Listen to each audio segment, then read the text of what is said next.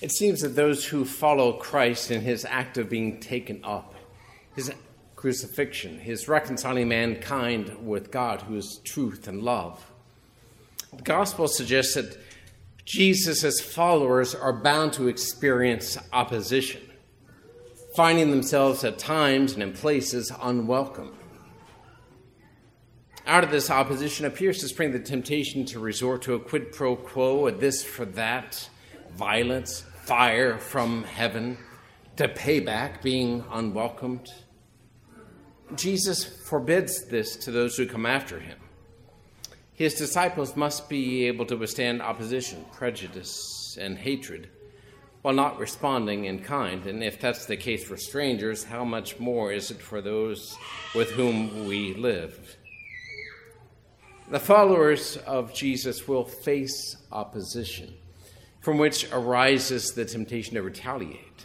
Then there's the temptation to resort to the practical, to what seems to return results. Foxes have dens and birds of the sky nest, but the Son of Man lacks a welcome space. Jesus called Herod a fox, and the greatest of all birds was an eagle, the symbol of the Roman Empire.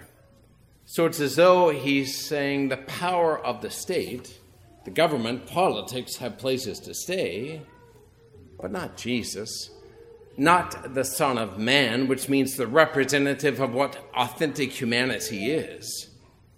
Political figures are welcomed. They can bring about change. They can help me get my way. The one from God, representing him and his ways, often seems powerless and rather demanding, we might say. Forget about the one who demands something of you. Welcome the ones who can help you get your way. Opposition, followed by the temptations to retaliate and to resort to man's power. And then perhaps the trickiest of all, the temptation to choose a lesser good, burying the dead. Burying the dead is a great good. But goods are not of equal value. Celebrating the 4th of July with fireworks is a good. Preventing fires is a good. Restricting our freedom to purchase fireworks points to the greater good of being free of fires. Following the Son of Man, the image of true humanity takes precedence over every other good. For not following him means pursuing a lesser good, something less than authentic humanity, which makes us less able to engage with others in a human way, less able to be light in a dark world. And lastly, let me say farewell to my family. Saying goodbye is good, but no one who sets a hand to the plow and looks to what was left behind is fit for the kingdom of God. Beware of longing for the life you left when you decided to follow Christ. Beware of looking over the fence at what unbelievers are doing on social media or elsewhere. Looking backward while driving a plow is dangerous and unproductive, missing weeds, failing to overturn soil, and perhaps even crashing.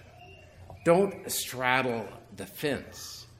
Don't look with longing at the unbelieving life you left behind. For freedom, Christ set us free, so stand firm and do not submit again to the yoke of slavery. I mean, it seems like a contradiction, doesn't it? Christ set you free, and here's the image of true humanity that you must pursue. It's your duty. Don't look back. Don't choose the lesser good. Don't be deceived by political powers. Don't retaliate. Withstand opposition. It sounds like he gave us freedom and then took it back. You're free, and here's your list of do's and don'ts. But you see, if there is no truth about what it means to be a human being, if there's no goal or pattern we must strive to obtain, then we have no freedom, and our lives are simply determined by instincts and DNA. If there's no pattern to playing piano, then you're left with just pounding the keys according to your instincts and ignorance. This is why the truth sets you free. Free from false views about humanity. from illegitimate rights granted by the government or the vain pursuit of lesser or false goods.